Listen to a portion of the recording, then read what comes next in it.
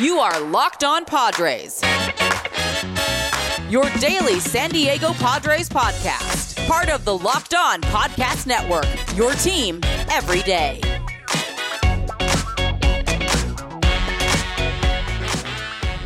Greetings, ladies and gentlemen, and welcome to another edition of Locked On Padres podcast, which is part of the Locked On Podcast Network. Your team every day for Monday, April 25th. As always, ladies and gentlemen, I am your host with sometimes, occasionally, but certainly not always the most, Javier Reyes.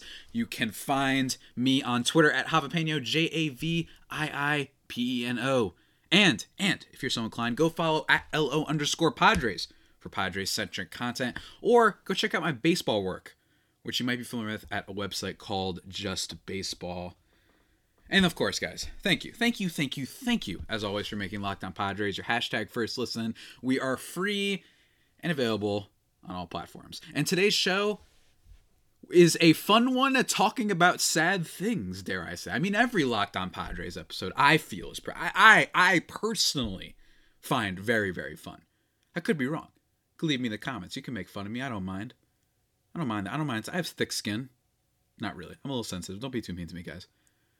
But today we're talking about the Padres' first rivalry matchup of the season with, of course, those dastardly Los Angeles Dodgers. Going to be talking about each game, any kind of big takeaways I had from it, which again, we are talking about baseball, ladies and gentlemen, and in the sport of baseball, which contains a multitude of games. In fact, 162 multitudes of games. It's hard to have all-encompassing takeaways, but we're going to try and do that anyway.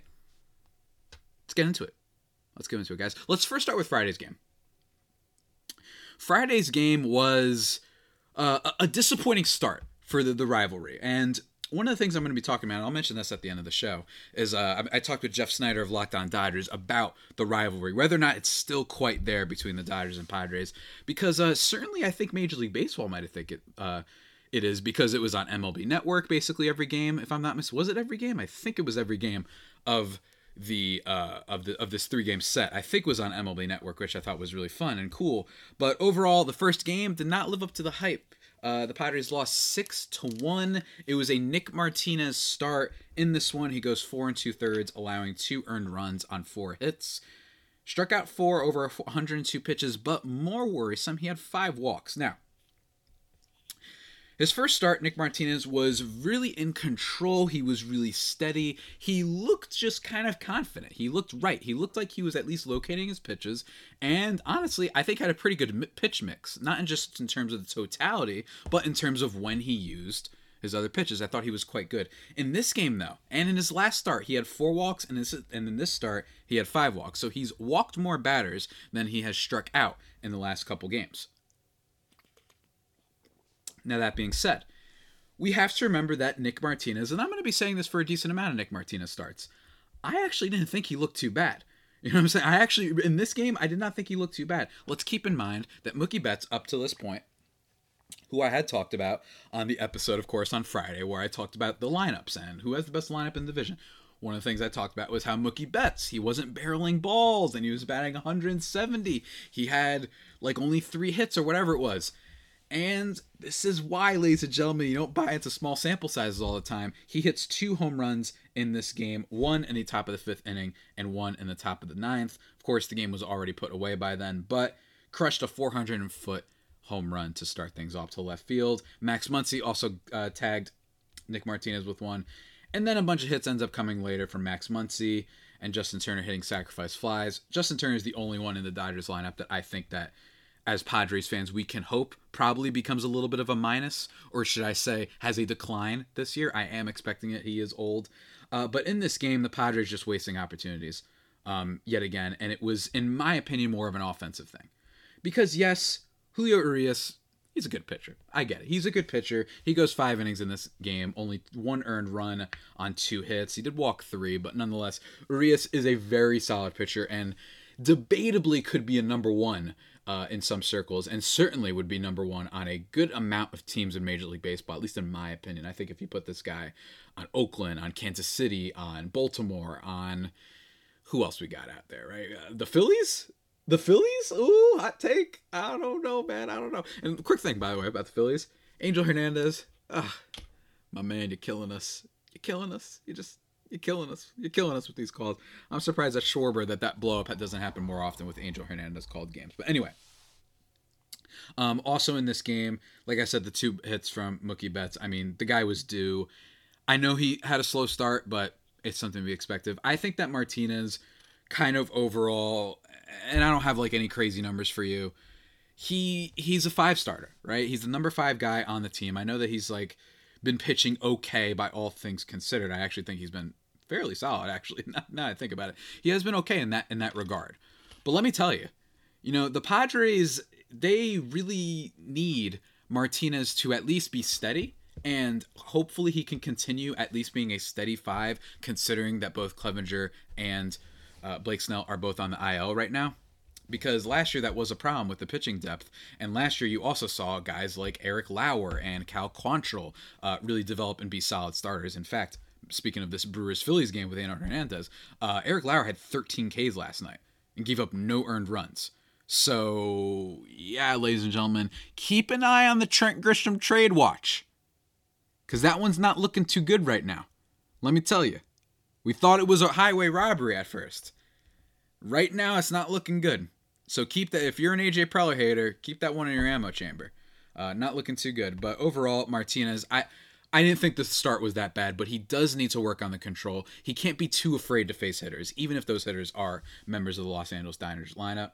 And it was really disappointing that basically the only run that the only run that the Padres get is like an infielder's fielder's choice from Will Myers, allowing Jurickson Profar to score.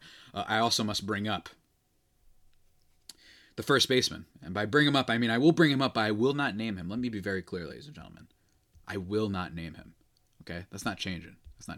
He goes 2 for 4 in this game with a double. He's batting .388 on the season. .358, I'm sorry, on the season. After the events of yesterday's game. Trent Grisham gets 2 strikeouts in this game. Machado has 2 Ks in this game. It's fine. Manny's been the MVP of the team basically so far, but man, it's rough. And also, probably should have mentioned this at the beginning, Luke Voit plays in this game, goes 0 for 3 with a strikeout. And Luke Voit has now ended up on the IL, which is very, very unfortunate for the Padres. Calling up Luis Campusano is what move was made after that. We'll talk about that more in just a second, though, guys. Before we get into the next game, let me just talk to you guys really quickly about something very, very important. Right? Very, very, very important.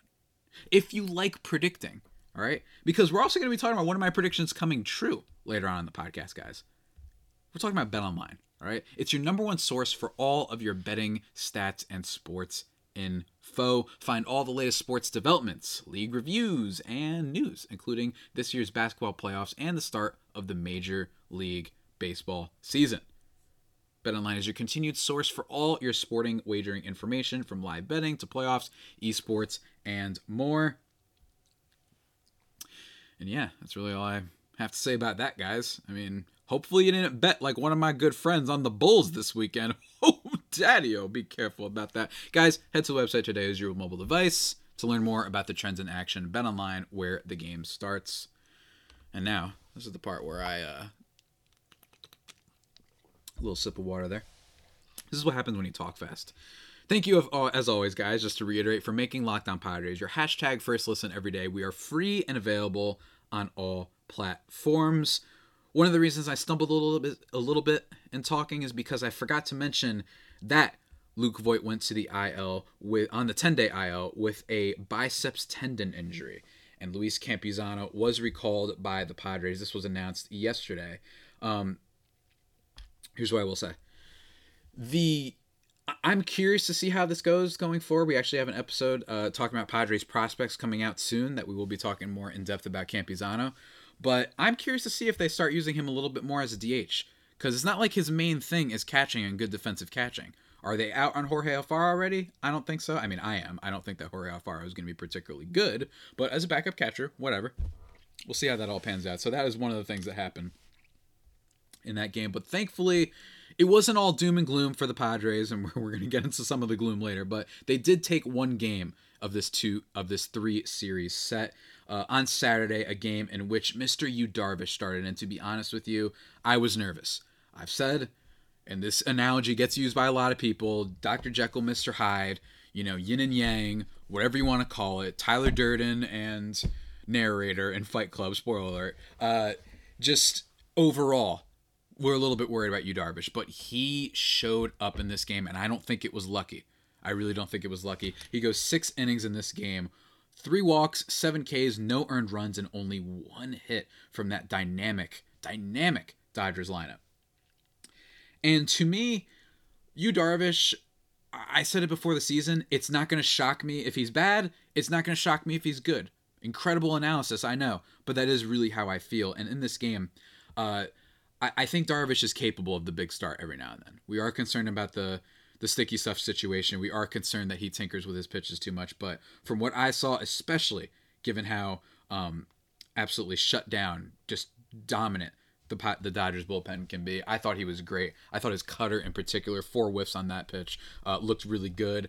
I do wish that he would stop with the tinkering so much. I don't think you necessarily need to throw the curve or the splitter nearly that much. I wish he, was a little bit more focused. The splitter actually got hit pretty hard in this game, comparatively speaking, and his one sinker did get hit a little bit, but not for too much. I think that overall, Darvish looked really solid, and there wasn't any super hard hit balls to suggest that he got overly lucky in this outing. It's really encouraging. Had that disastrous performance against the Giants, but man, did he bounce back. I mean, you got to give Yu Darvish credit. He has been really good for basically 3 of the 4 outings this year. In this first outing, 6 innings. Yes, he walked more than he struck out, but didn't give up any runs. And then against Atlanta, 6 2/3, no walks, 8 Ks. And then against the Dodgers, the line that I just mentioned. So love that from Yu Darvish. But that's not all in this game, ladies and gentlemen. We got some special things. And it's why I'm wearing the hat. But first, it must be mentioned, Jake Cronenworth hit his first home run in this game to give the Padres a 2-0 lead, which was turnt and awesome and fantastic. Cronenworth, I know he's been bad to start, but still hitting the ball kind of the same way he always does. He's not whiffing too much. His expected on base, all the weighted on base stuff, he's going to find a way. He's been a little bit unlucky with some strike calls that have put him behind in the count and whatnot, but I have not seen anything to suggest that he's going to decline rapidly or anything like that. Is it possible he maybe doesn't have the all-star level year that he had last year? That's possible, but there's nothing to really fear with Jake Cronenworth. Even if maybe, is it possible we're expecting a lot more about him or more from him just because he was so good last year? Maybe some people are thinking he was going to be even better this year. Maybe, but even still, that's just expectation based. So it depends on what you guys feel. Personally, I think he's just a Zobrist type. I think that he's going to be the same thing for years to come, which is great. I think this guy, that there's a real scenario where he's a 3.5 to 4 WAR player like every single year for like 6 years, and just a genuine, consistent guy with a clean stroke and really solid defense and versatility. So I love Jake Cronenworth. He gets a big one in this game. Unfortunately, Trey Turner in the top of the 8th inning ends up, if I'm not mistaken, was it off Taylor Rogers? If I'm not mistaken, was it off Taylor? No, it was Luis Garcia, actually, who made one of his appearances. Gives up a double to Trey Turner, who ends up allowing both Chris Taylor and Gavin Lux to score.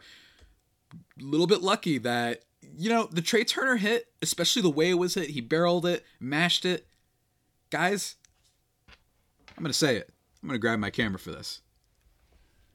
Yeah, they deadened the baseball this year. Don't get me wrong, I'll take it. It's the same way for everybody. I'm not saying that we got lucky or anything like that. And the Dodgers fans certainly can't say that either. But yeah, Major League Baseball deadened the ball for sure. I mean, just if you look at, by the way, home run fly ball rate in April by season in 2017, it was 12.8. In 2018, it was 11.9. And then check this out. 2019, 14.4. 2021, 13.3. And then 2022, we have a 10% home run fly ball rate. That's a significant decrease based on the last couple of years. So that also coming from JB Stats and Info on Twitter, just baseball stats and info. Oh, man. And that's no fun to me. That's no fun. But regardless, in terms of this game, it helped us. And why I am wearing the Nola hat is because Austin Nola gave us the sacrifice fly in this game in the bottom of the 10th inning after what's-his-face, Trent Grisham hits a sacrifice to move CJ Abrams to third. It should also be talked about, on top of the sacrifice fly from our boy Nola. I will be wearing this hat every single time that he does something. It should also be mentioned that Jurickson Profar had a lightning gun throw that I'm going to be talking about a little bit more with Jeff Snyder of Locked On Dodgers on tomorrow's podcast and his take on slides and all that sort of stuff. But love it. Love it, Jurickson Profar also with a double in this game. He did strike out twice, but Jurickson Profar to start the year has been very solid, and unlike the first baseman, who must not be named, I buy into Profar having a solid season a little bit more. 239, 368 slash line so far with a 565 slugging. The slugging will go down. He has 5 homers on the year, but the walk to strikeout ratio, 9 walks to 11 Ks, he's done so well that he's starting to back cleanup for the San Diego Padres. That's where we're at right now. Not Myers, right? Not the first baseman, not Alfaro, not Luke Voigt, unfortunately, who's hurt, but Jurickson Profar. I can see a scenario in which he bats 240, maybe gets a 350 on base, maybe hits for a tenth of pop, has versatility, becomes a really solid guy in your lineup. I can see that. And you guys know, even when he was down last year, I still like Jurickson Profar, so I'm really rooting for him. I'm rooting for every Padre, but I really hope that this can stay up to an extent.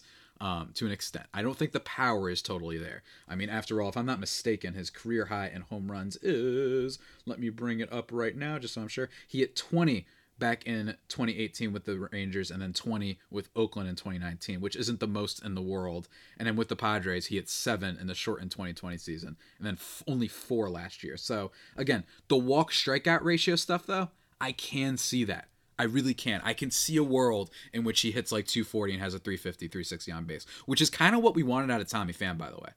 And on top of that, we're getting good defense. He throws a great throw to nab Chris Taylor trying to get to third on a sacrifice fly. And that basically ends up being one of the reasons the Padres win the game, which was awesome. I love that.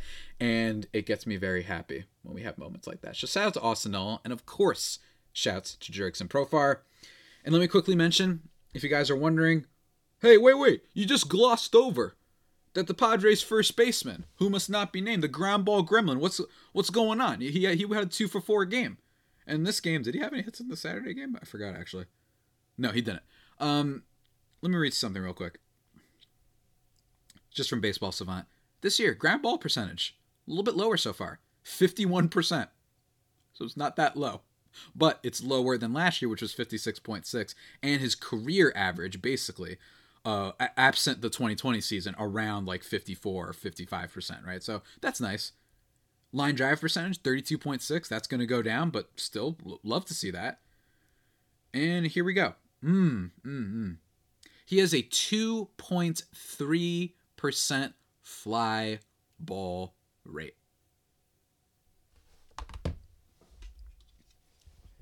That's not very good. Not very good at all. Not very good at all. Hate to see that. Guys, it's reasons like this. It's with the launch angle. It's with the fact that, yes, he's hitting the ball hard, but not hitting it particularly hard. He still, chases a little bit too many pitches outside the zone. Not walking enough. Sorry. So everyone wants to keep tweeting at me, go ahead, but I'm not seeing anything. But before we move on into the last game that featured a whole bevy of sadness, all right? A whole bevy of sadness. Let me just talk to you guys really quickly about... What I want you to take a guess what I'm going to talk to you about. I want you to take a guess.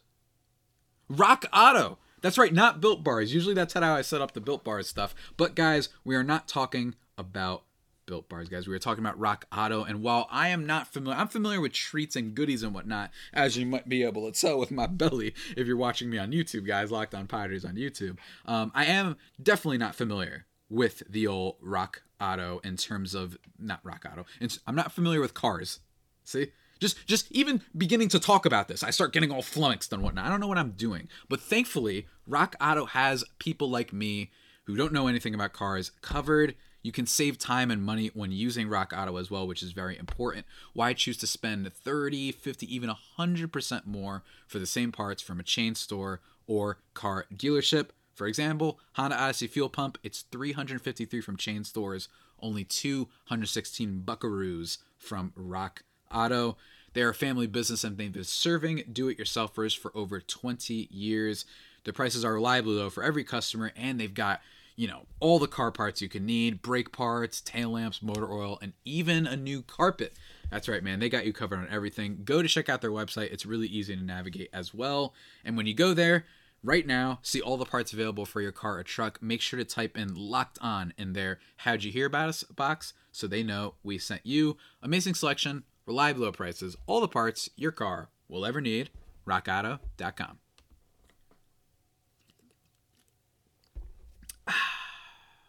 That was good. Let's talk about Sunday's game, guys. And this one I'm going to be kind of quick on in terms of the recap, because the Dodgers absolutely handled the Padres in this game. 10-2 final score. The hits coming off of a Justin Turner sacrifice fly, a Freddie Freeman bomb in the top of the third inning, a Cody Bellinger bomb 403 feet to deep center in the fourth inning. Will Myers does pick up an RBI in this game. He was due for something, I guess, at some point. And then, unfortunately, you get some Chris Taylor hits, and you get a 3-run home run from Cody Bellinger, 2 on the day for him. Jake Cronenworth makes a fielding error. It unfortunately, that's one thing that you saw, right, is that unfortunately the Padres made kind of their first errors of the season. They came at a bad time. They've been playing great defense. They broke the MLB record for consecutive games without an error to start the season. But they've made some in this series, including one from Jake Cronenworth. That is unfortunate. And overall, just an overall thrashing. Sean Manaea in this game wasn't good, obviously, based on the final score. You should be able to tell that. 5 strikeouts, which was nice, but 3 walks, 6 hits. That amounted to 6 earned runs, one of them unearned, obviously, because of the old errors and what have you. And the Padres only put up 2. Here's the thing. And Dinelson Lamet actually came in this game for a little bit of relief, only 2/3 of an inning. He gave up an earned run. But I will say, in terms of just the limited action he's seen coming out of the bullpen, I think they're trying to make him a dominant, maybe even long kind of stretch. What is that called? A long reliever? Is that what they call a long reliever kind of guy? I think he's looked okay, but unfortunately does give up a run in this game.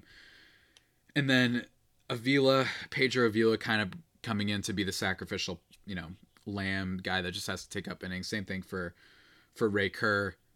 It's fine. I'm not blaming the bullpen. And to an extent, I'm not even blaming Sean Manaea. I talked about this on the episode back with the Cincinnati Reds one. His average exit velocity that was surrendered in that game was actually higher than Nick Lodolo, the opposing pitcher for the Reds. So I actually think the Padres might have gotten a little bit lucky in terms of offense in that game, going their way and not going the other team's way. Sean Manaea gives up hard contact. And I'm not saying that in the sense that he's awful or anything like that. I'm not saying that it's this big issue I'm worried about. Right? This is what happens. And I know that a lot of the baseball Twitter people, right when a guy gets traded over, they like to screenshot the StatCast profile and just say, he's bad, the end. Look at him. He has a hard hit rate that's really high. Well, sometimes that's what happens with guys who throw sinkers and off-speed stuff primarily, all right? If you make contact with those pitches, especially in today's MLB, with everybody aiming for home runs and power and launching balls into the air and turning those fly balls into home runs, it's what's going to happen sometimes, right? You're just going to get lit up. Joe Musgrove can give up really hard contact sometimes, right? That's okay. Not everybody's Jacob deGrom, who throws off-speed curveballs that go 140 miles an hour, right? Like, it's crazy. It happens. He's like curving the ball like bullets in Wanted. You know what I mean? He's doing all sorts of crazy stuff, but that's just what happens. That doesn't make them bad pitchers, all right?